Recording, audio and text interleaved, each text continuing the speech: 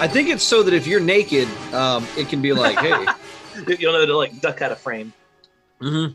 Or if you're busy like cursing your boss, on a Zoom call, you can be like, "Oh crap, I'm recording." Well, no, there was that. There was a school board where they were going to have like a Zoom call with a whole bunch of parents, and they thought they were still in the pre-meeting, but they had actually started the real meeting, and they were like, "These stupid parents, da da da da da, they should all rot in hell, like fuck them," and stuff like that. And then someone goes, "Wait a minute, are we live? Are we live?" And everyone immediately just went, "Oh, oops." I'll tell you, hey there, folks. My evil twin is in town. As an educator, like a Republican senator when asked a question in an elevator. As an educator, I should teach this. But this is what we do at work. If we're going to say anything that might not be, good or for everybody to hear, we do one of these. You stop. I can even write down steps. Stop. It's like cross the street. Look, right? Look around. Reach over. Close the door. And then you lean into the people you're talking to so only they can hear it. Follow those steps and you'll be all right.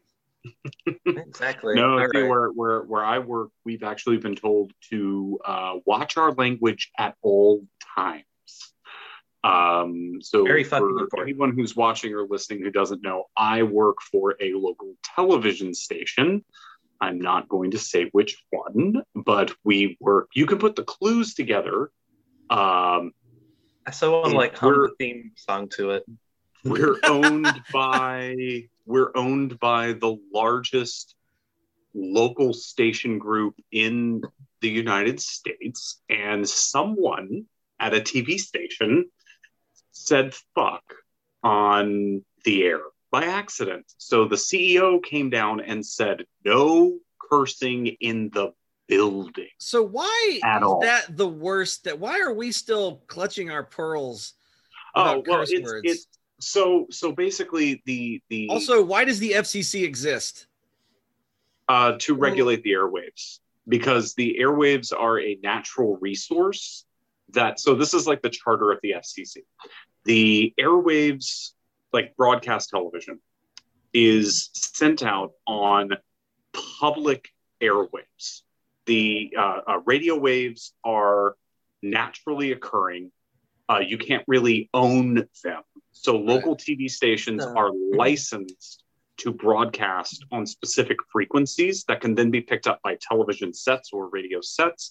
And the FCC regulates what channel you can be on, so there's no cross interference, and what type of transmitter you're using, and basically works with industry groups to create like new technology and stuff like that. It's actually really cool. The DTV switch, which happened much later than it should have happened, but the DTV switch was all the FCC and the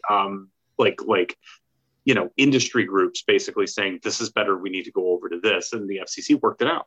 I just want to get that's why the FCC. But the reason why you can't say, what is it, George Carlin's seven deadly words or whatever? 7 dirty words. 7 words you can't say on TV. Yeah. It's I'm glad we don't have 7 that. dirty words This is the piss fucking cunting shitting internet. Hooray. But anyway, those words were actually not like banned from TV until he made the skit called that, and those words were arbitrarily put together because they flowed best when he said them. Then that came up in like a congressional hearing at some point, and they decided to use that as the words you can't say on TV because a comedian said that you can't say them on TV. So that's why they were picked. I want to get Ted Turner money. Carlin-ocracy. I want to get Ted Turner money so that I can own a TV station like Ted Turner did, and then I can be like, you know what? Fuck the FCC. And then every day I'm going to broadcast just me like sitting there with like some papers and be like, excuse me, ladies and gentlemen, fuck. And that's the whole program. After your first broadcast of that, they would fine you $75,000. Right. For every single curse word. No, that's great. No. I'll keep paying it. Eventually, you will run out of money. I'm not joking. The FCC funds itself. It's like with like TV licenses and fines and stuff. It's you will run out of money. They've got everything they need. I just wonder bury you. how long I could just keep doing it, then refusing to pay and go to court and all that, just drag it out for years. I do know why people keep clutching their pearls about swear words, though. It's just like the fifth monkey syndrome, you know? Oh, because people have clutched their pearls before, so we must as well. People, right. And they don't even remember why it was originally a thing, which it was originally a thing because rich people wanted to put themselves above poor people by creating an arbitrary list of rules, such as words that you don't say if you're high class. Those are low class words. Am I incorrect in I believe I read that a lot of our curse words are based in a German derivative and only low class people spoke German? I have absolutely no idea if you're right about that. Fucking comes from flicken, a German word which means to strike. If I remember correctly, that was the original. Why, like, that's a curse word. Why? Because German people say it.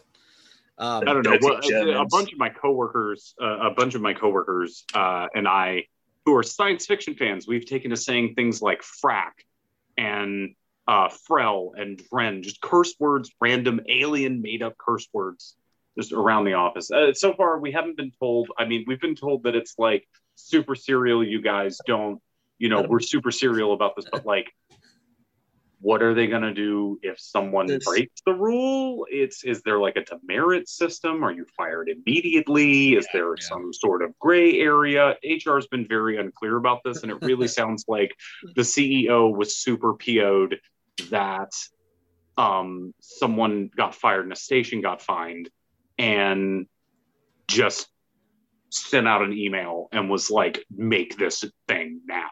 Yeah, and there's no real implementation of it is not really. I mean, it's good to have a workplace without abusive language, but at the same time, sometimes I just want to say fuck. Context is so important. Context is so important. That's what I teach students. I'm like, look, there's nothing wrong with cursing. You just have to know when and where it's appropriate, and when and where you have to be, as I call it, be fake and change your language. I applied for I was looking at a grad program the other day, and I had to write the fakest, dumbest, like, why we should accept you and why you're right for our program thing. And I was like, God, I hate this. But you got to do it, like certain instances. All right. So today we're going to cover what we believe the worst system of government is. And we're also going to start with, we've got a couple of news stories here.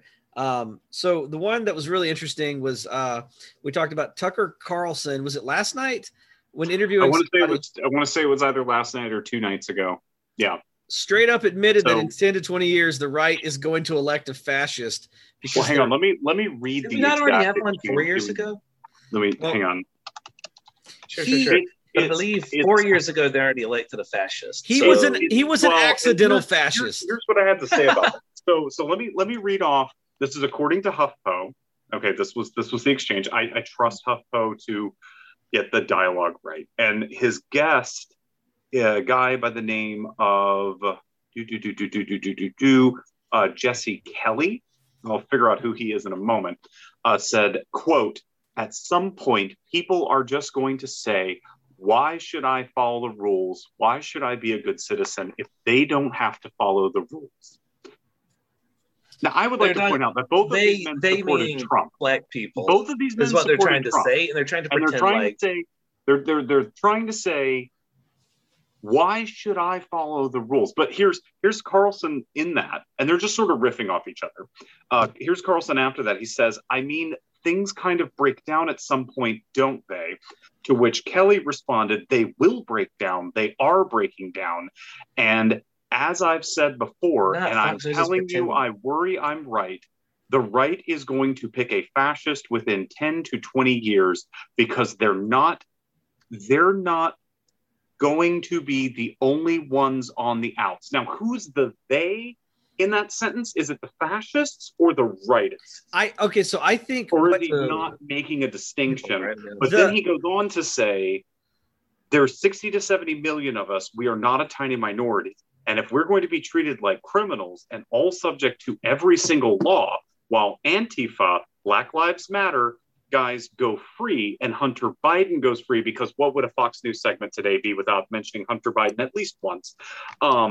It is the Malaysian Airlines. Hunter Biden is the Malaysian airliner story that was to CNN. Yeah, Hunter Biden is Fox's Malaysia Airlines. They're never going to stop talking about it. It's Hillary Clinton all over again. It's Hillary's Joe Biden all over again. It's a manufactured outrage. Joe Biden could have so easily gone after any of Trump's kids, virtually all of which are real criminals. Like Ivanka is in all kinds of shit with China, getting her dad to give her contracts over there to have certain product lines made and giving her access to... and the copyrights and the patents. That's the big thing. The copyrights and the patents are the big thing. But Joe Biden was the bigger man. He never went after Trump's kids for all their innumerable crimes, such as, let's say, Donald Trump Jr. and the meeting at Trump Tower, which was only not treason because he didn't realize that talking to the Russians about them interfering in the election was a crime, was what Mueller decided to say, even though ignorance of a crime is no excuse for committing a crime. Is the precedent there? So that should have been a crime. This is what I got for Mueller. This is what I got for Mueller right here. Both of them, Mueller. Piece of crap. So, but Joe Biden was the bigger man. He didn't go after any of Trump's kids the entire time. He never mentioned Trump's kids. Well, what did Trump do? Go after Hunter Biden the entire time over nothing. But over a fictional laptop that, what was it, Giuliani said he saw? No. The laptops that Rudy Giuliani received from a Virginia or Delaware. It was either Virginia or Delaware. It definitely wasn't Maryland. I would have remembered if it was Maryland. Virginia or Delaware. A computer services guy who was, quote, going blind. Like, he's not completely blind, but he's going blind, and he's severely visually impaired, says that he believes it was Hunter Biden 7 or 8 months ago delivered to him 4 waterlogged laptops and then never came back from them. So when asked by the regular media, so how often did Hunter Biden come in for laptop repairs with you? The man said, oh, well, this is the first time I think he had ever come in. They were like, cool. Do you get a lot of like high-powered lobbyists and Washington types coming to your store in this little well outside the Beltway computer repair store to do stuff? And also, how likely do you think it is that also, why would you, if you thought you had incriminating evidence on someone of like foreign affairs, treason shit, why then did you not turn the laptops over to Trump's FBI and instead gave them to his personal lawyer? It's like almost that's the thing where you're like, sounds fishy, and then turns out the guy's a complete fucking nutcase. So what I want to say earlier about what they're talking about is how they're not going to be left out, and there's 60 or 70 million of them, is they saw this election that you're no longer able to win elections by rigging them and gerrymandering them the way they did, right? They're trying harder now. They're trying harder. Oh, yeah. But what they're saying is if we cannot continue to win through unscrupulous means, we refuse to pivot off our platform, we will burn the democracy down and install a fascist to get what we want. Yeah. Like Hillary only... One of the things that's oh God, what is it called? Hang on. There's oh God, I'll find it. It's definitely a channel. It's definitely if we're going to be held accountable to the laws, which we have historically not been as held as accountable as other people. I mean, just look at the justice system, for instance. If we're going to be held accountable, burn the house down. Well, once more, it's conservatives mistaking the loss of absolute power for oppression. Yeah, exactly. Yeah. No, but it's taking the phrase "Jews will not replace us" and putting it in more palatable suburban mom terms. Yeah. But no, there's a YouTube channel called Let's Talk Elections. I've shared it with you guys. It's Uncle Bobby's YouTube channel to check out this week. It's called Let's Talk Elections. The guy is very nonpartisan. Recently, except for very recently, with the Georgia, he put out a video yesterday called Georgia Republicans Pass Voter Suppression Bill. And I think he really nails it in his explanation of, he's like, you guys know me, I don't get partisan on this ever. If I call it like I see it. I try to not fall for partisan tricks or traps and stuff like that. I try to be as not centrist, but as nonpartisan as I possibly can. this is blatant voter suppression. Yeah. This is blatant voter suppression. And if you don't see that, I'm sorry. You've been tricked into like fascism and authoritarianism, because that's exactly what this is. And to all the people out there who might be hearing my voice right now, look, I live in Georgia. This has not really come into law yet.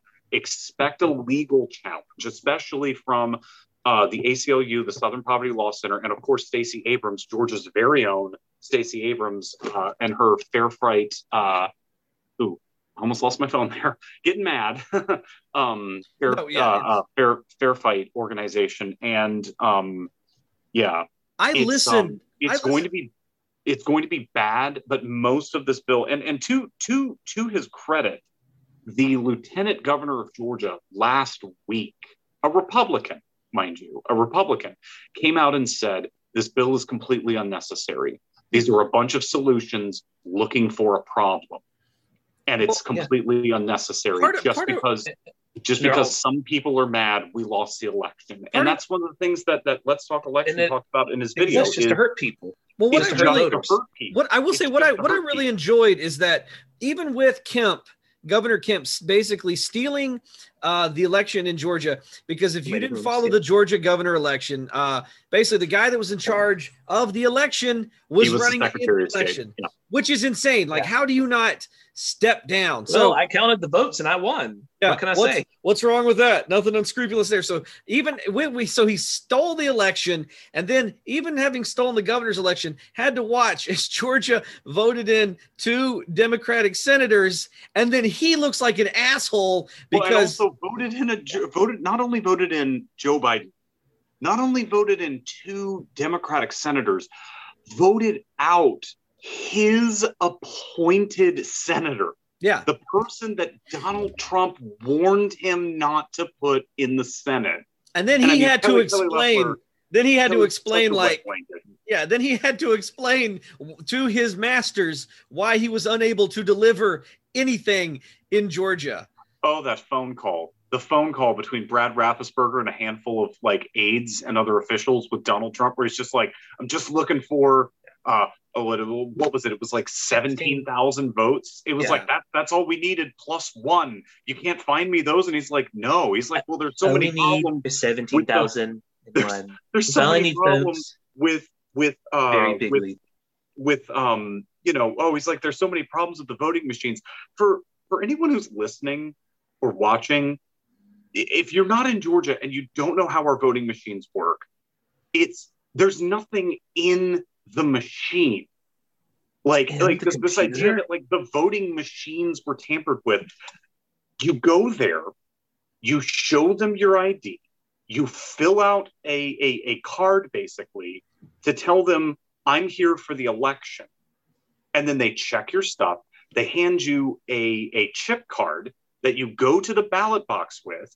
You put the chip card into a touchscreen computer. The touchscreen computer, the only thing that's on the chip card, your information is not on the chip card. The only thing that's on the chip card is this is a ballot. It's very analog. It's basically your license number. No. It's all digital. It's all digital. No. I mean, it operates like it's not hooked up to a central. Right. The only thing that's on the card is your name, your driver's license number, and yes, give this person a ballot. And you put it in, you make your selections, you click submit, it goes review your ballot, and you have to review your ballot. And whenever you're done reviewing your ballot, you click print, and it prints a paper ballot for you from a printer sitting right next in the same little booth with you.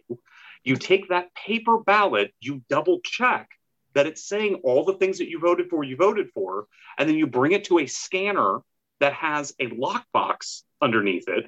It scans the ballot through. The ballot ends up in the lockbox, and at the end of the day, the lockbox is taken and put in a secured place that's under 24-hour guard. Like, what part of that process was hacked? Especially, as Brad Raffensperger pointed out in his phone call with President Trump, pressuring him to change the election results in Georgia. Because that's, if you listen to the call, that's the only conclusion you can make. There's no argument you can make. Brad Raffensperger brought it up. They did a hand recount. They looked at the paper ballots and the results did not change.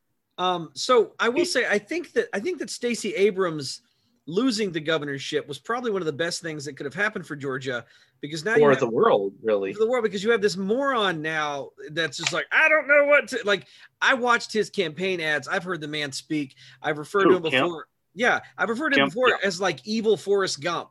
Like, can you imagine if Forrest Gump? The Georgia Gump, Republican Party is imploding on itself right now. Like, and it's going to end up. Mama said these were my magic ballots. She said they'd let me elect anyone.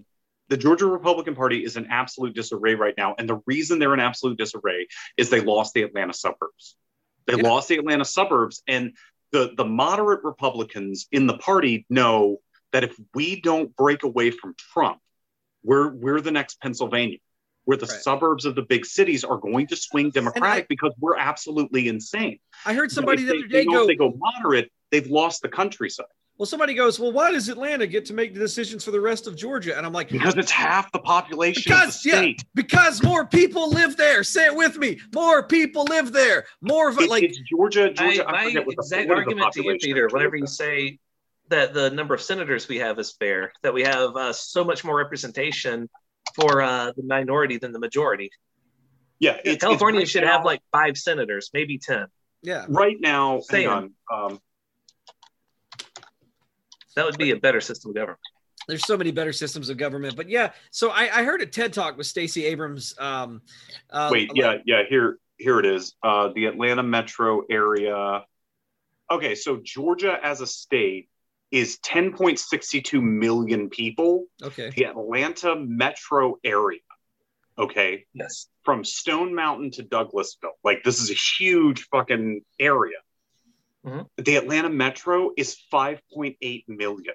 Nice. More than half of the state lives within a stone's throw of the Gold Dome in the Capitol. I'll tell you something about Georgia, having grown up there my whole life. There are a lot of places where you can drive around in Georgia and you can just look around and go, you know what? If I got in a car wreck, it would be 4 days till anybody found my body. That is most of the state, especially when you get out to like Western Georgia. Central Georgia is just, there's nothing there. You get to Macon, and then after Macon, it's nothing. It's just I-16 is flat, and there's nothing out here. Once you get off the Piedmont Plateau, it's just nothing. I always think of it. I'm like, what if somebody in a car wanted to kill me? Who would I tell? Because if the woodland critters, I broke down. This was not too far outside of Savannah one time. It's 2 a.m. I hit a deer. I called the tow truck. I could not tell him where the fuck I was at. I was like, okay, man, check it out. Like, I left Savannah. I drove for about 45 minutes. And he's like, what mile marker? I'm like, I do not know. It is 2 a.m. Like, my car is smashed into a deer. So he basically had to. During the age of the apartment, or? No, this was a little bit after, but this man had to leave the city and drive in the direction I told him until he found me on the side of the road. Did he? How long did it take? Like 30 minutes. Oh, okay, so not too bad. I'm shocked he didn't just hang up on me. I was just looking for a deer. I found one. It's right there in your windshield. I mean, I guess if you're on call at 2 a.m, you ain't got much else to do. But yeah, so that's the problem is people are upset because they look at the electoral maps and they see that like, it's these places that are making the difference. Well, because people vote, land doesn't. And if you look at where the most people are, that's where the most votes come from. Yeah. Yeah. So another great thing that's going on right now, there is a ship stuck sideways in the Suez Canal right now, and they have no idea how to get it out. It's they say it's as long as like the Eiffel Tower is tall. If you don't know what the Suez Canal is, it's what percentage of the world's shipping goes through there? Well, it's 10 to 12 depending on the day. 10 to 12. So like it is a huge percentage of the world's trade. I mean, it's the reason my Xbox is not here yet. On that boat, it's just floating. You need to invest in a grappling hook. It's probably just scale it and get that thing. So somehow the wind blew it sideways and it's stuck. and nobody knows what we're in 2021. The entire world is invested in this, and no one knows how to fix it. Well, here's another interesting bit of news that goes along with the boat stuck in the looks like a job for Superman or Aquaman. He could finally do something. Yeah, well, no, and like a lot of people keep looking at like the video of like what the Egyptian government is trying to do to like get it unstuck because it's Egypt's problem. Egypt owns the tiny little pocket truck down there. It's not tiny. That's one of the largest excavators that's like available. The ship is fucking huge. Yeah, it's a ridiculous. Like, it's just hard. No. Scale is hard. So yeah, exactly. Just deep time and large scale, two incredibly difficult things to wrap your mind around. But no, it gets better. Okay, it gets better. According to the Orlando Sentinel, Florida Highway Patrol worked to move a boat that blocked highway traffic on Interstate 10 on Thursday night. Westbound lanes in Crestview were blocked after a large yacht landed on the highway after falling off of the back of a flatbed truck. Guys, this is it. The boats are rising up against us. They're starting to cut off key trade routes. Go back and get it. It's the uprising. We should be concerned. All right. They're not going to take our shit anymore. So like they're like the oceans are getting too hot. We're done. The thing you have to start doing when the boats rise up, we are in a cell of a lot of trouble. Like, well, it's the same. It's the same thing as like the Panama Canal. If anything ever happens to that, trade is screwed, right? So we have these weird choke points that choke the entire earth if anything goes wrong, and no one's ever gone like, do you think we should come up with a workaround? Why? Yeah, you think a boat's going to get stuck Austin Powers style in it? What are the chances?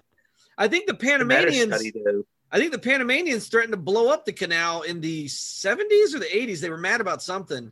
Well, there's actually a few alternate history timelines where what if Japan was actually kind of more competent before Pearl Harbor and decided to not only attack the U.S. military forces in the Philippines and Guam and Hawaii, but then also attacked Pearl Harbor. The Suez Canal. The Panama Canal. I think what would have happened was we would have done some crazy 1930s, like just have immigrants carry battleships on their backs cross continent. We don't care how many of them die because it's American. Yeah. And just carry them all the way to the Pacific because that's how stuff got done back then, And then we'll have a Republican senator from Texas saying, my grandmother carried the USS Iowa across the plains of Texas for this country. Back. We came here legally. Because the thing about 30 miles in the sand, so both ways. Japan was fanatical, but I think Japan underestimated just like how many immigrants we had just to throw at any infrastructure problem. Which is ultimately you can do anything if you throw unlimited human suffering at it. Yeah, it's great. You have better planes than us. You have Zeros. That's fine. We'll see how your Zeros do when it's just surrounded. Eventually we can just crash enough planes into you that you can't escape. Like it's just. We have more people to throw at you. It's kind of like the Russians and the Germans. You know what I mean? Like, listen, eventually you're going to run out of bullets before we run out of Russians. Yeah. Yeah. In fact, towards the later stages, like the last year of the war, the Wehrmacht, but really the Waffen-SS, like the SS military units, because they weren't all military units, right? Were actually rationing bullets for executions. Like they had to seriously take into consideration, do I murder this entire family, or is there going to be a family I need to murder tomorrow? Like no, but seriously, they were running that short on supplies. I've heard it. And if ask the family to be kind and line up so you can just sort of pop at least 3 of them through with one bullet. It's also like if you don't kill one big family, if you kill 8 small families throughout the day, I've heard that it's healthier. Well, and it looks better on the paperwork. Right. Looks like you did more. It looks like you did more. Yeah. Good Lord. Do more with less. Welcome to fascism. So the Suez Canal is screwed. So this is something I wanted to talk about, but I also wanted to ask about because I'm very confused. I saw a poll the other day. They said Biden is in trouble in the polls because of the crisis at the border. And I want to know what. This is my favorite. What poll? Lindsey Graham. Lindsey Graham and oh Ted my Cruz stars went to the border today as part of a congressional photo op. Right. Not to meet Graham, not to meet hot cabana crocodile boys. Tears set into 800 fucking cameras. When will Biden think of the children? Mother, he said that really? What? Like, yeah, it was basically, when are we going to stop this suffering? I'm like, I don't know, Lindsay. It's been going on for 4 years. Where the fuck have you been, Ladybug? Yeah. That Ladybug thing still gets me. Holy shit. We know he went down to the border to meet some hot, single, oiled up cabana boys, but then also did a photo op. We know that's why he was going down. Oh my God, man. It's so funny how the attention finally gets brought to the border now that Trump's gone. We always knew they were going to do that, though. It's disgusting down there. Yeah, and they're also all over it. They have just woken up to, oh my God, the deficit is so large. What happened, you guys? Like, deficits don't matter. I don't understand. I seriously do not fucking understand how Republican voters do not see this. Like, I do not understand how cognitive dissonance, which I have experienced in my life. I'll tell you. I do not understand how you cannot look at it and go, well, you weren't worried about the deficit while Trump was in office, and all he did was rack up the deficit. You don't actually care about the deficit. That was fine. Yeah, so I tell you, I talked to some family members, and it enlightened me a little bit. The family members I talked to about Trump and like, how can you support this guy? They kind of didn't want to talk about it because they did not want to examine and confront the reality that this person is terrible. So it's a lot easier, especially today, with the fact that you can get very curated media and very curated feeds. So all you have to see is the comfortable stuff that makes you not have to think about it. And you get a couple of talking points, and you can compare notes with the guy at church. And then you go back. You don't really have to do anything. You can just exist without having to face any hard truths. And they just don't examine it because it's uncomfortable. Yeah. Well, anyway, what else is uncomfortable? Baby cages? The what? Oh, baby cages at the border. Batting cages? No, you know baby what? Cages. I will say that. Yeah, baby cages. The next Republican president is going to one up Trump, and he's not going to have baby cages. He's going to have baby batting cages. Yeah. Or we just beat immigrant children with bats, and we're like, listen, we're just trying to deter them from breaking the law. Oh, well, and now the new push. So the new push, which doesn't actually solve any problems, right? Because that's the Republican solution, is exactly what I said. The Lieutenant Governor of Georgia came out and said, this is a bunch of solutions looking for problems. Lindsey Graham, once again, Ladybug, he's trying to introduce legislation into the Senate that will somewhat overhaul immigration policy, in that people can no longer show up to just the Mexico border, no other port of entry or airport, nothing, just the Mexican border, and seek asylum or refugee status. You have to stay in your country of origin. So that, where you're in danger of dying. And so I get why that triggers like a lot of like Republican sentiment of, oh, why are they leaving their country? These people who will then turn around and say, oh, you don't like capitalism? Go live in a communist country. Like, so you support people leaving countries to go to a country that they would consider better. Good to know. Let's talk about the southern border. But anyway, so what this bill would do, or what Lindsey Graham says it does, I haven't read it, is that a family who has already been told by a drug cartel's gangs, either give us your daughters so that we can sell them into sex slavery, or we're going to kill the parents and all male children. That's what these people are fleeing. That's why they're moving in caravans, is protection in numbers. Okay, they're fleeing gang violence, and the thing about it is that the gang violence was started by us. Yeah. It was started by us with this. Well, we have a lot of illegal immigrants who are violent offenders, and they broke the law. And for some reason, we put them in this wonderful prison system we have, and they've become even more violent offenders. Let's just send them back to Costa Rica. a country that doesn't have a prison industrial complex or a massive police surveillance state that can keep tabs on these people. And 15 years later, oh my God. Oh, it's not even just that. MS-14 or whatever the fuck it's called is a problem. MS-14, we did that. Additionally, we fund the cartels because who do you think they're selling drugs to? Us. Yeah. And as if that's not all bad enough, then we sell them the fucking weapons that they used to kill these families. And then we get mad at the families for being like, this is bad, I got to go. So that's called capitalism, Peter. If you don't like capitalism, you can get out. Yeah, you love it or leave it.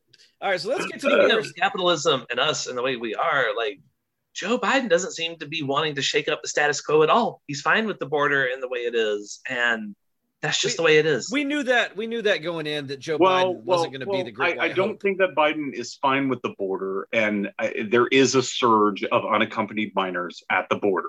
There is that. Those things are happening. However, he's asking them all to kindly not show up for a while. The mess that was left by the previous administration, basically dismantling legal means to cross the border, to seek asylum, to seek refuge, those have all been stripped away or seriously reduced. Well, that's the problem, is we always have to wait for the right proto-fascist to do whatever stupid shit they do so that then we can legally untie this knot of dumbness. And so by the time we've okay, we're back to where we started, now they're doing something else. And we're constantly, we're never going to win because we're constantly trying to fix the Republicans' mess. And it's a Sisyphean task, right? One Democrat pushes the boulder up the hill, a Republican kicks it back down.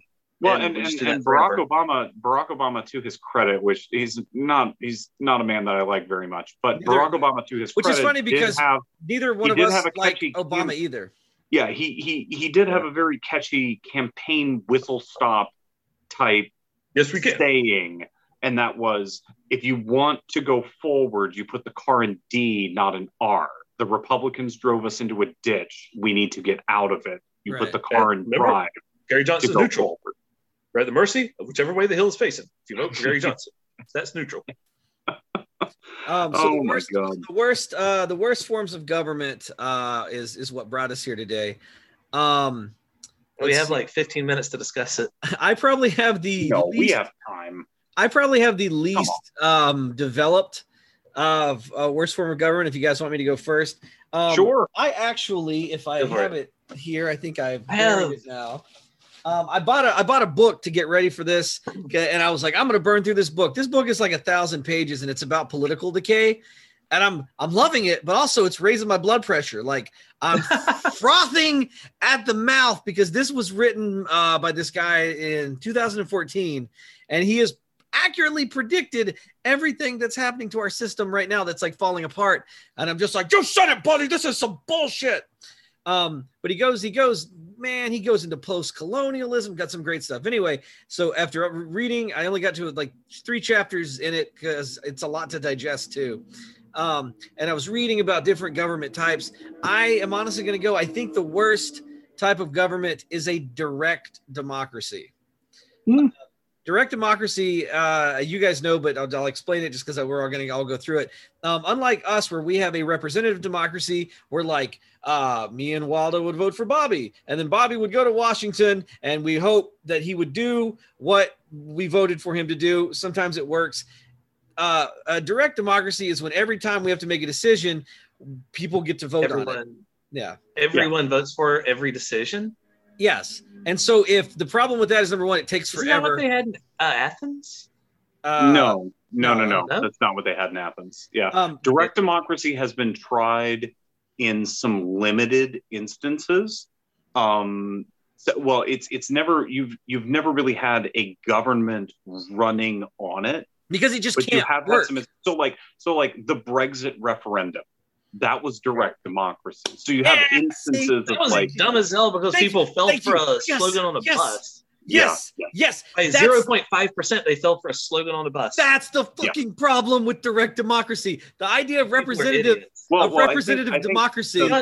The bigger the number one issue, thing Googled in Brexit or in Britain after Brexit was voted on.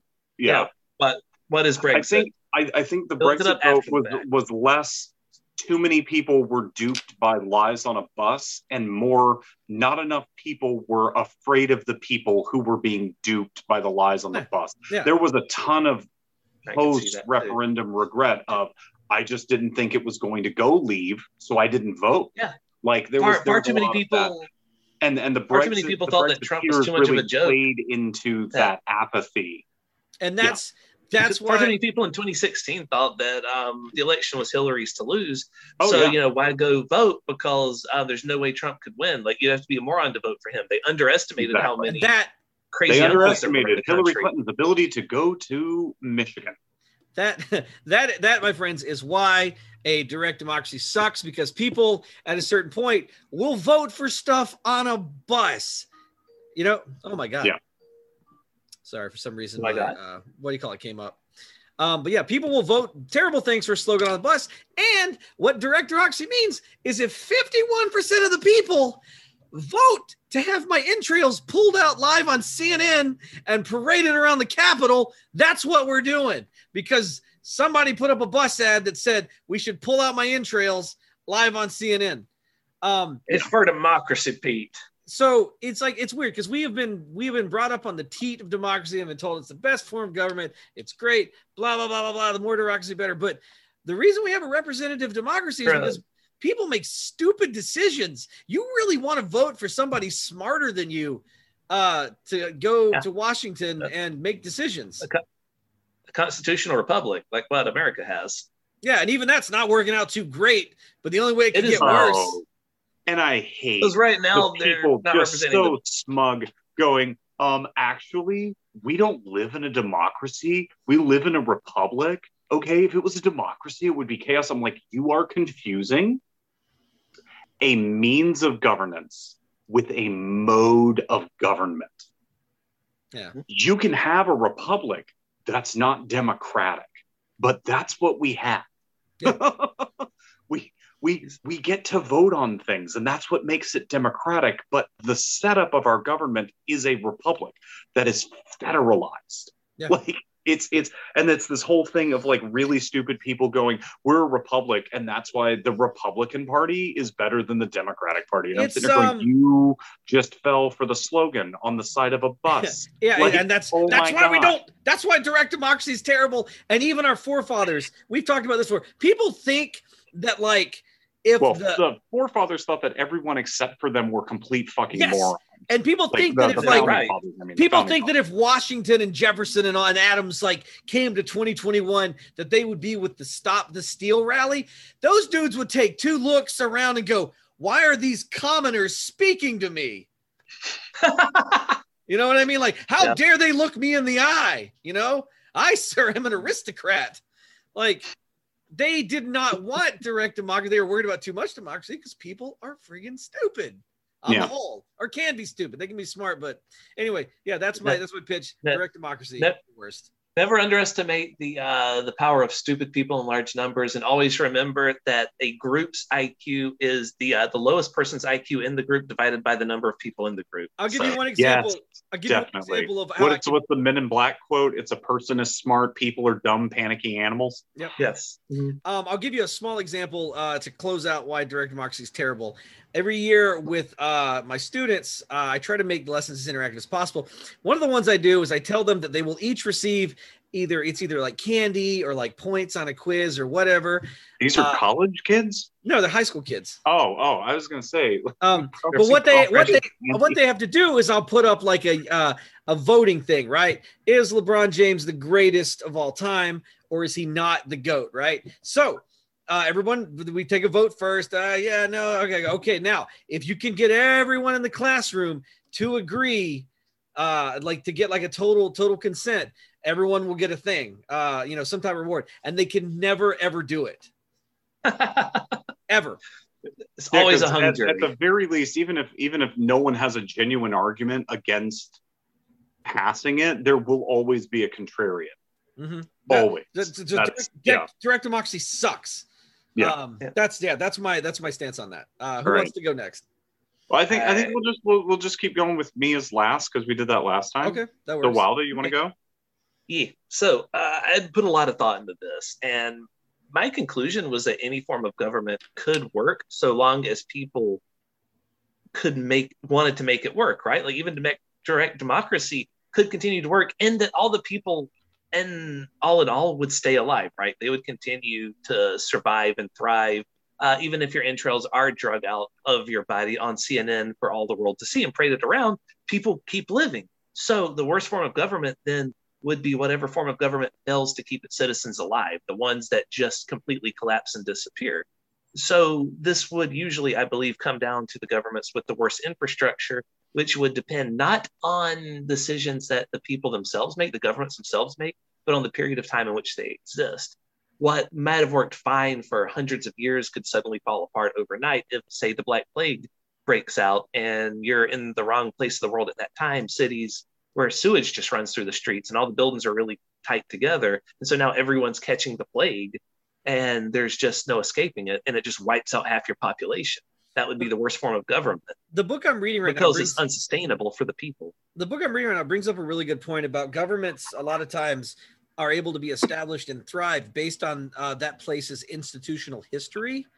So if you have a strong history, even if it's a totalitarian government, but if you have a strong history of government there that works, even with the plague, chances are what comes next will work because you have this institution of like, we've had a government, it worked, even if we have that's how the Eastern Roman Empire survived the Black Death. It was just institutional momentum was just pushing it along. You know, it was, So my turn? Or you got more?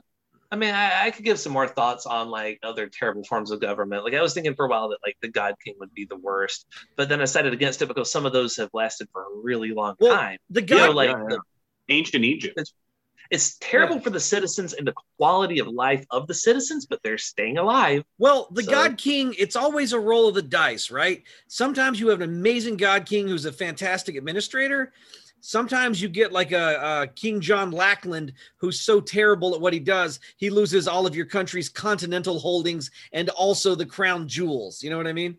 And you get like child emperors and Neros and people that are like genuinely insane. And and sometimes like you get really, really amazing things, but that's always the risk is like we could get a good guy or we could get a crazy guy or we could get a good guy that gets a head injury and then goes crazy. Yeah.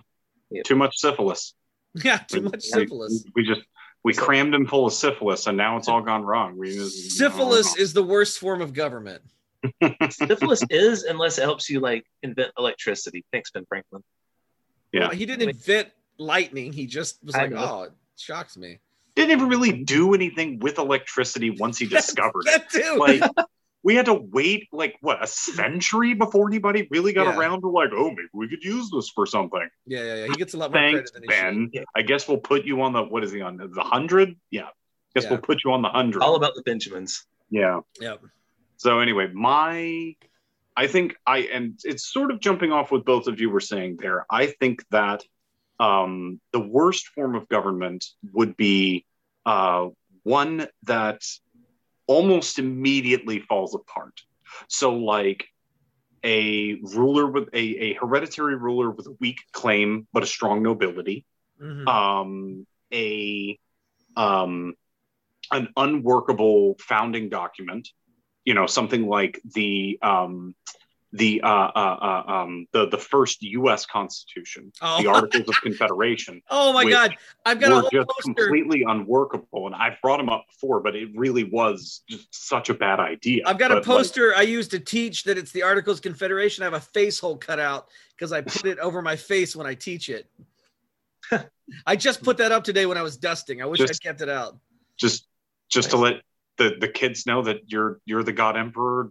Brain's been eaten away by syphilis. What's happening? No, I did that part of the lesson? I did a whole video where I was a physical representation of the Articles of Confederation, and I'm just like I do a whole thing. I'm like, hey, some people say I'm too weak to actually run a country, like a whole thing. A bearded white guy is the physical representation of the Articles of Confederation. Hey, what better? Kind of is, for that, yeah. Anyway, but I think that at its pinnacle, so if a type of government is to be the worst, it has to fail rather spectacularly. So the Articles of Confederation did not, I will say, they didn't do great, but they didn't fail. Okay, they definitely kept the colonies together as a unified force right. for the period of the American Revolution. It's just became unworkable in the long run. Like, would you argue that the Third Reich was a complete failure in governance? Yeah. I mean, it was basically just the Weimar Republic, but only Aryans were allowed to participate. It would be like the Jews were also like his citizens, and he was killing them. So that was unsustainable. That's the whole thing of like the Nuremberg laws, which stripped Jewish people of their citizenship and their status, and they could have their property seized and all that kind of stuff. But the Nazis did keep the majority of the the population of the country which they controlled alive. I would argue that after 1945, a majority of them were not still alive. Well, yeah, a good chunk of their population did die in a war attempting to expand their population. But I think the government that takes the cake for the worst government, just from the aspect of it had an unworkable founding document, it was never going to last in the long term, would be the Constitution of the Confederate States of America, the secessionist movement. So shortly after most of the Deep South had seceded, so of course South Carolina was first, other states followed, and it was about 2 days after Texas had seceded, and I think Tennessee was along for the ride, but Virginia had not shown up yet. They would be a little later. They were holding what essentially became a constitutional Congress in Montgomery, Alabama, which was ostensibly at the time the capital. Now, during this time, of the states that had seceded from the Union, Georgia was the strongest. So while they were setting up the provisional government, Georgia had a lot of influence there in how it was going to go down. And there were basically two camps that were coming up. They were either, we're going to copy the US Constitution and just take out the parts that we don't like, we've never liked, or we'll start off with a provisional government that will get us through the war, and then that provisional government will, collapse into a constitutional Congress that will then, will have a framework, basically. And there was a huge debate over whether or not to have a president until after a constitution had been sorted through. Well, that was what was fascinating about the Southern Rebellion, was that they wanted insurrection. Yeah, the insurrection. They wanted to keep slaves, so they were definitely not, because it's been repainted. It's like it was a fight for freedom. Not only the freedom to own people, yes, the freedom to own people, but then also they ended up creating a very, I don't know if you'd call it like a fascist style. Well, here's the thing. So here's the thing, and why the Constitution of the Confederate States fails to nation build is that one of the biggest issues that the Southern colonies had, or the Southern states, by the time that we realized the Articles of Confederation were unworkable, some of the biggest issues were these Yankee states are not enforcing our runaway slave laws. Right. We can't get a universal nationwide background check. Whereas we can stop and frisk these black people that no one in the North has seen before. They might be runaway slaves. That's because De Blasio wasn't around yet. Randomly stop them, check their papers, and throw them in prison until we figure out who they are. Oh my gosh, we can't do that anyway. They'd be proud now. A lot of what the Confederate Constitution wound up being was a pretty much carbon copy of the U.S. Constitution. We the people type thing, but they took out, especially in Article 1, I think it's sections 2 and 3, they took out several key provisions that the federal government of the United States had, and a chief among which, and why I think it's a fail, why I think it's the worst kind of government, is they completely destroyed any kind of centralized power. Yeah, because you have to have some types of centralized power, but what they did was they basically repealed, essentially, They took out, they did not include in the Constitution that they went with the federal supremacy clause. Right. So states could make laws that the federal government would have to follow. They basically the federal government couldn't do anything about it. They basically the federal government also couldn't raise taxes. Yeah, they basically repeated the problems of the Articles of Confederation without a strong centralized power to delegate between the states. Now you have a loose confederation of states, and then states, even in the Confederacy, were like, well, if we don't like it, we'll secede from you, Buster. Yeah, exactly. And then how long till those states then break down? We're like, this county secedes from this state. But here's the thing. So for staying power, and I think a lot of people who are into alternate history or historic fiction get this wrong. Like, what if the South won the Civil War? Which would be, I mean, it would take a fucking like miracle, like the Union Army being blinked out of existence by Thanos. I can give you later on if you want. But I can give you one way the South could have won. But hang on, but no. I think that if the South had won, here's what happens in the next 20 years.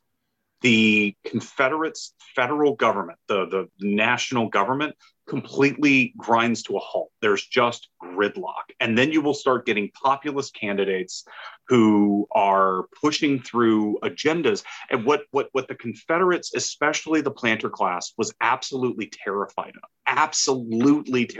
And you can see it in their writings around the time that they're creating their Constitution, was a slave uprising. They were absolutely terrified of a slave uprising because just a few decades prior, you had Haiti. And Haiti, anybody listening or watching, if you have not learned about the Haitian Revolution, it was amazing. It is absolute, and it's treated as like this little subcategory of the French Revolution. No, it was its whole own thing, and it's definitely history you need to know. But that really terrified, and then that really terrified white landowners in the Confederate States. And it's actually a big part of the reason why they left the Union, was because they thought, well, if slavery is going to be abolished eventually, these blacks are going to kill us all. Well, they're going to kill all of us. You kept having stuff. Killed the nice whites. They killed the petite blancs. You kept having stuff pop up too. Like you had I think early on you had the Stono Rebellion. You had Nat Turner. So like you kept having. And you also had the big one. The biggest slave revolt in U.S. history was the German Coast Uprising of, I believe, 1811. I might be wrong on the year there, but it's slaves in several plantations upriver of New Orleans basically rose up and slaughtered all the white people and were like heading for the city. And a whole bunch of planters like gathered a militia together, and they murdered all of the slaves, decapitated them, put their heads on pikes up and down the river and along the river road as a warning to the rest of the blacks, don't try it. And they were absolutely fucking terrified of Haiti. They were Haiti was the biggest. I would go to argue that Haiti, so far as historically significant to the Confederacy, Haiti was the biggest cause. They were absolutely terrified. And I could see a world where within 20 years of the South winning, you get gridlock in Montgomery or Atlanta or Richmond, wherever the fucking capital ends up. Because like I said, Georgia was really big. It was powerful. It wasn't as powerful as Virginia, but they could get the other states on their side to outdo Virginia. It would be political chaos or political gridlock. And from that, I really think that fascism, you would just take one economic downturn to get the middle class whites on side, and the planter class would just go along with it, because at least this guy's not going to free the slaves. But we would get a Holocaust on this continent, because the problem and how they would get the populist message across to the middle class whites and to the working class whites was, so long as these people own slaves and are still importing slaves, your wages are going to suck and your lives are going to suck, and you're never going to be as wealthy as that planter. And they're really going to go after the planters.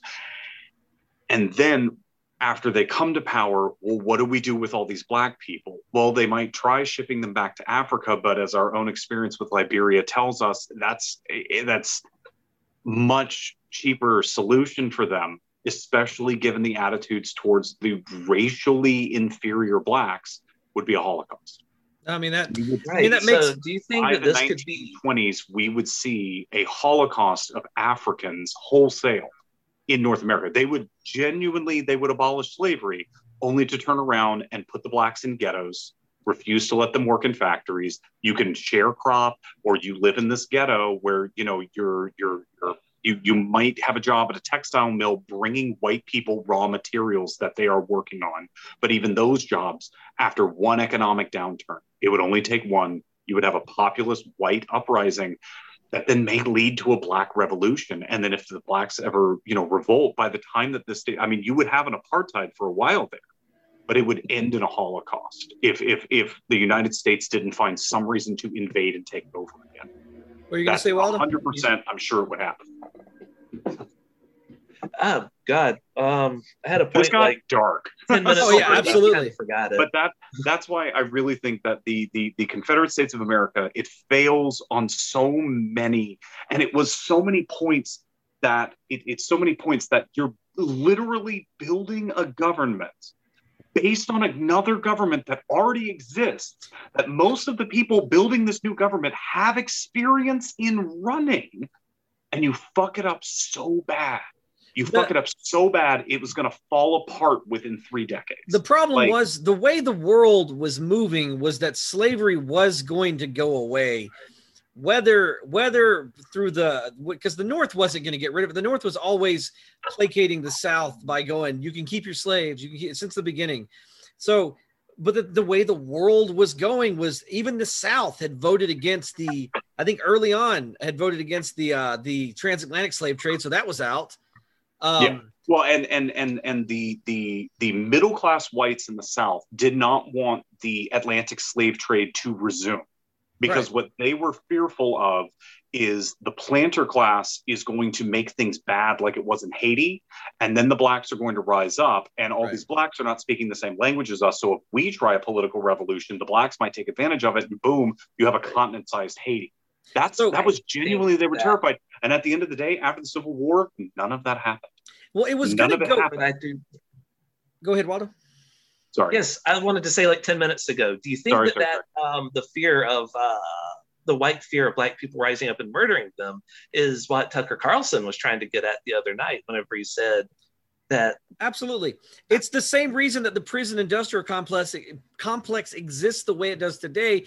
It replaced slavery, and the whole point was we gotta be careful because we'll have another Haiti where they're all going to uprise and kill the white people in their beds. No. Now it's the same sentiment still. Now the fear, still alive today.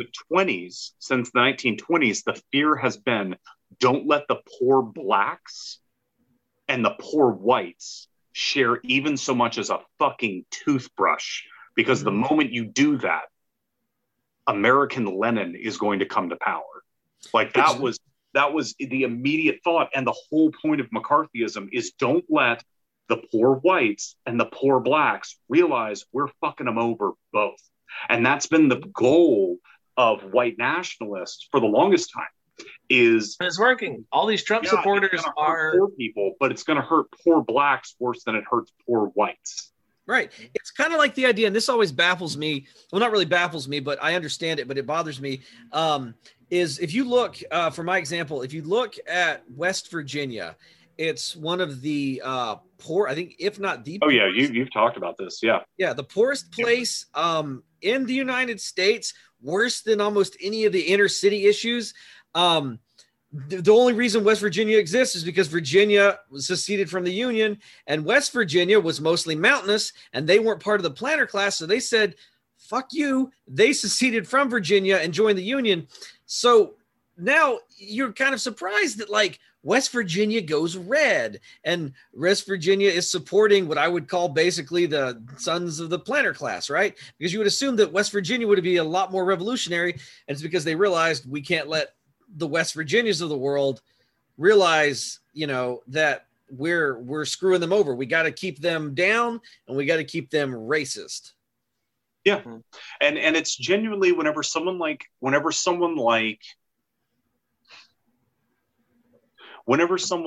say Mitt Romney says, I'm not racist, I genuinely believe it. However, he is perpetuating, I believe he believes that about himself. In his heart, he thinks that he's not. What I'm saying is that he may himself not hate black people, like genuinely not. However, and this is getting into where the right just falls to pieces, because I'm going to say the P word, privilege. He is still participating in and consciously propagating this racist bullshit line that's getting poor white people. Again, don't let the poor white people and the poor black people share so much as a fucking toothbrush, because the moment that you do, capitalism is over. Yeah, and we're not going to have a part of the systemic racism that is poisoning the country. It's the undercurrent where people who aren't racist can participate in racist activities set up by people that realize that if you keep everyone racist, that you can keep the rich white people rich. It really does come down to rich people being the enemy. Just like the South used to force everyone to participate in runaway slave patrols, because even if you didn't say, you're not like an ardent, I support slavery, I own slaves. Guess what, buddy? You're going to be complicit in this, and we're going to make sure you're complicit in this so that everybody is participating in this. Yeah.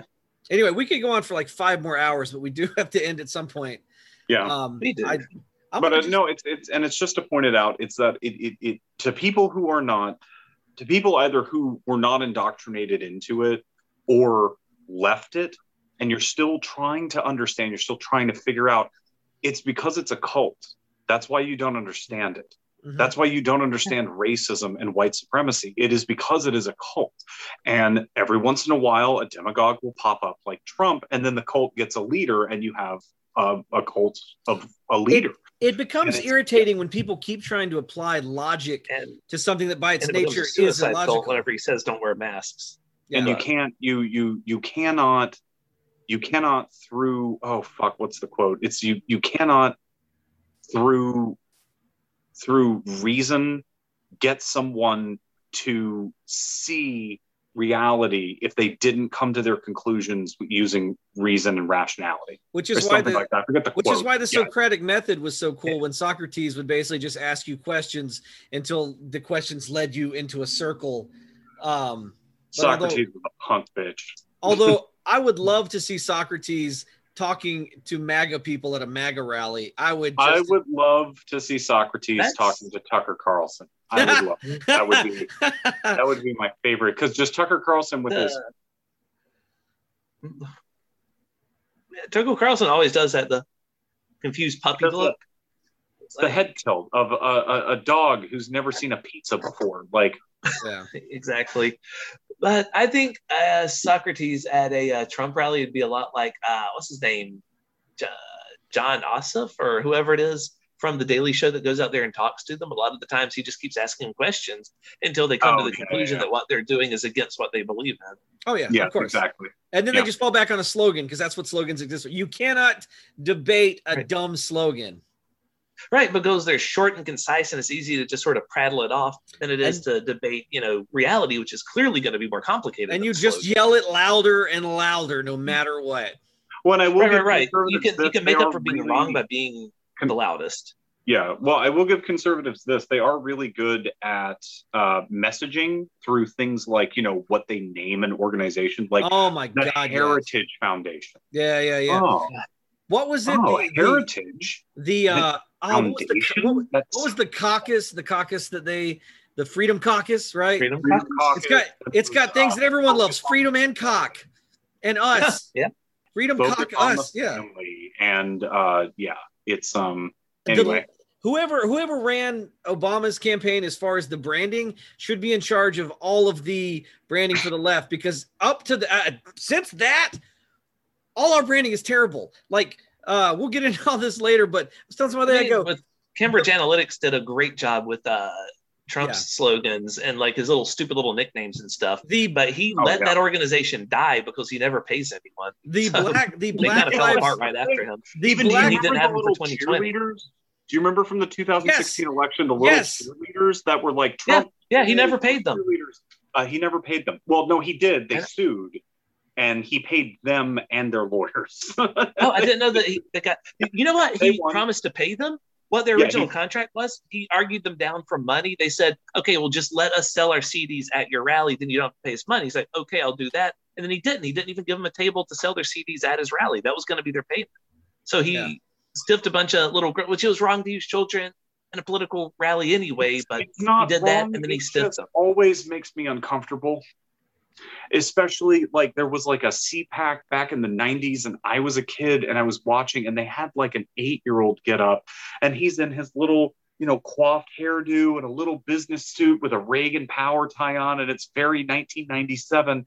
And he's just getting up there and he's just like, we are a country based on freedoms. The freedoms like the freedom to, fire black people and like all this stuff. And I'm just sitting here as like a 7 or 8-year-old going, this freedom to kill everyone with AIDS. I remember thinking, like, logically, I'm like, wow, that kid sounds like my dad. Oh, he probably just sounds like his dad. It's kind of like the old early videos of the Hitler Youth before everybody knew what was exactly about to take place. And they're like, young, clean-cut Germans singing songs, doing dances, having fun. And then they would sing whatever Praise the Führer song in German. And everyone's like, this is how a country should be run. Tomorrow belongs to me. Yeah. It's like I always get like flashbacks of Hitler Youth videos when I see that. I'm like, ugh, that's uncomfortable. Yeah, Cabaret is a very uncomfortable musical. We got anything we want to plug? And anything we want to tease for next episode? The YouTube channel that I mentioned before, Let's Talk Elections, very serious. It's a smaller channel, but he does great analysis, videos almost every single day, like at 5:38, or Politico or Real Clear Politics drops an interesting article, or like say there's a development, and he's also doing a thing every 2 weeks. He takes a look at Biden's approval numbers, and then he talks about the things that are causing the approval number to go up or down. He was like, I was going to do it for Trump, but then it just looked like he was going to hover the whole time. Yeah. Like there was just going to be 40% of America was always going to approve of him because he had the catchiest catchphrases. So it really didn't mean any approval ratings meant nothing, but he's got a couple of really good videos on like, what are Kamala Harris's chances if she were to primary Biden in 2024? What are her chances if Biden decides to not run and Trump decides to run, or we get a Romney year, which we're not going to get a Romney year in 2024. It's going to be Trump again. But like Trump will have to die in order to... Could you imagine if we get freaking Jeb Bush after all this time? No. I think it's definitely... if Donald Trump heals over of a heart attack tomorrow, Donald Trump Jr. submits the paperwork to start running. I really do. I think I'd be more disgusted at right-wing media whatsoever. They are setting Donald Trump Jr. up to be the flag bearer of the dynasty. They really are. No. He might take his sister as his VP, and that would just send it. That would sell. I would say the smart money would be if they ran his sister and put him as the VP, because then they have that wonderful talking point that they love, which is, why do liberals hate women? They don't like her just because she's a lady. No, or they could say if she was on a Don Jr. ticket, they could say, well, I mean, she'll be the first white woman as vice president. Do you think his slogans will be MAGA, make America great again? Because no, it's going to be more something. It's going to be something less subtle, like the Mexicans are raping your children. I don't mean to laugh. I don't mean to laugh at that, but no. He's gonna come out. They want what do you want the Mexicans to keep raping your children, y'all? Exactly. It's gonna be for the children. It's gonna be a Joe crazy. Biden let the Mexicans rape all of his children. It's gonna be a crazy slogan like 1939 again, or fight, or something weird like that. Like, and people are like, wait, what? Oh, hold on. There is another YouTube channel that I do want to shout out. It's called Actun J Films. Let me see if I can look up the spelling real quick. And we'll try to link it in the episode details there. But Actun J Films, he's a historian. He's not from New Orleans, but he's living in New Orleans. He does a really awesome point counterpoint show with himself called Checkmate Lincolnite. Nice. And it's supposed to be a Confederate versus a Union, and it's all about the lost cause and stuff like that. It's a really good show, but he's just started a brand new show called Frozen 50s Man, and it's about a 1950s cop who got accidentally frozen by an evil Nazi scientist that came over on Operation Paperclip, and he got unfrozen in the year 2021, and he's having a real hard time fitting in. Like one of the first scenes like where he not very powerful Captain America. Not very powerful Captain America. Well, he's running as a private eye, so he put out he needs a secretary, and this young black lady comes to his office to like interview for the job, and is like, I don't want to be your secretary, I want to be your partner. I saw the cases that you worked on back in the day, and while some of your views are questionable, I can help climatize you to what we're like today and help you out with technology and stuff. And he's like, all right, that's fine. And she goes, yeah, just don't say any racist shit. And he goes, racist? I'm not racist. And then he reaches in his drawer and goes, what, a racist has this? And just pulls out a fucking Nazi flag. And she's like, and he goes, yeah, got that whenever we finally broke the line of the Battle of the Bulge. Stabbed a kraut right in the ball sack and then shot him twice in the face. Have you been? Yes. So there's a funny thing happening with the World War II. From the Nazis. With the World War II veterans dying, families are running into the problems. Like they're going into like grandpa's attic and they're, cleaning out stuff. And they're just pulling out tons of Nazi memorabilia with like bullet holes and stuff. And they don't know what to do with it. Grandpa looted it, right? Like, yeah. It's in a museum. That's the best way to get it. Grandpa stabbed a Nazi in the eye to get this like knife or pistol or flag or whatever, but they don't want to sell it to like on marketplace to a white supremacist, and museums are like, we got plenty of Nazi flags. We have too much of this. Yeah, we have like if you go to eBay it, who's going to be buying it? Trump supporters. You can't sell that on eBay. eBay has rules. Buying it. So oh my God. Someone should start. It's one of my favorite moments from the show American Dad. The fish, yes. Klaus, like he's it's like Christmas time and they've got the tree up and a little train track is going around the Christmas tree, and then Klaus just like rolls in the train and they're just like, oh, Klaus, you got the train working. And he was like, yes, my family has a long history working with locomotives. My grandfather ran the train at Auschwitz. And everyone went, oh, and he goes, at the zoo, it's a big town, there are other things there.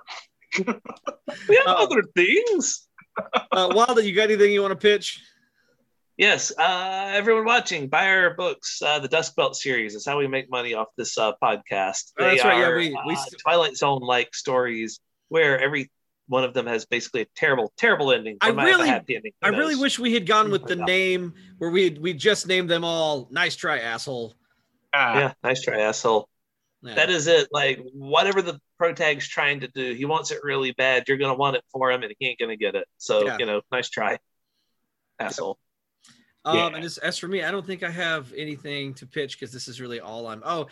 You can listen to the other podcast I do called Sketch Night. Just Sketch Night. It's just sketches, real fun stuff. So if you guys get really sorry.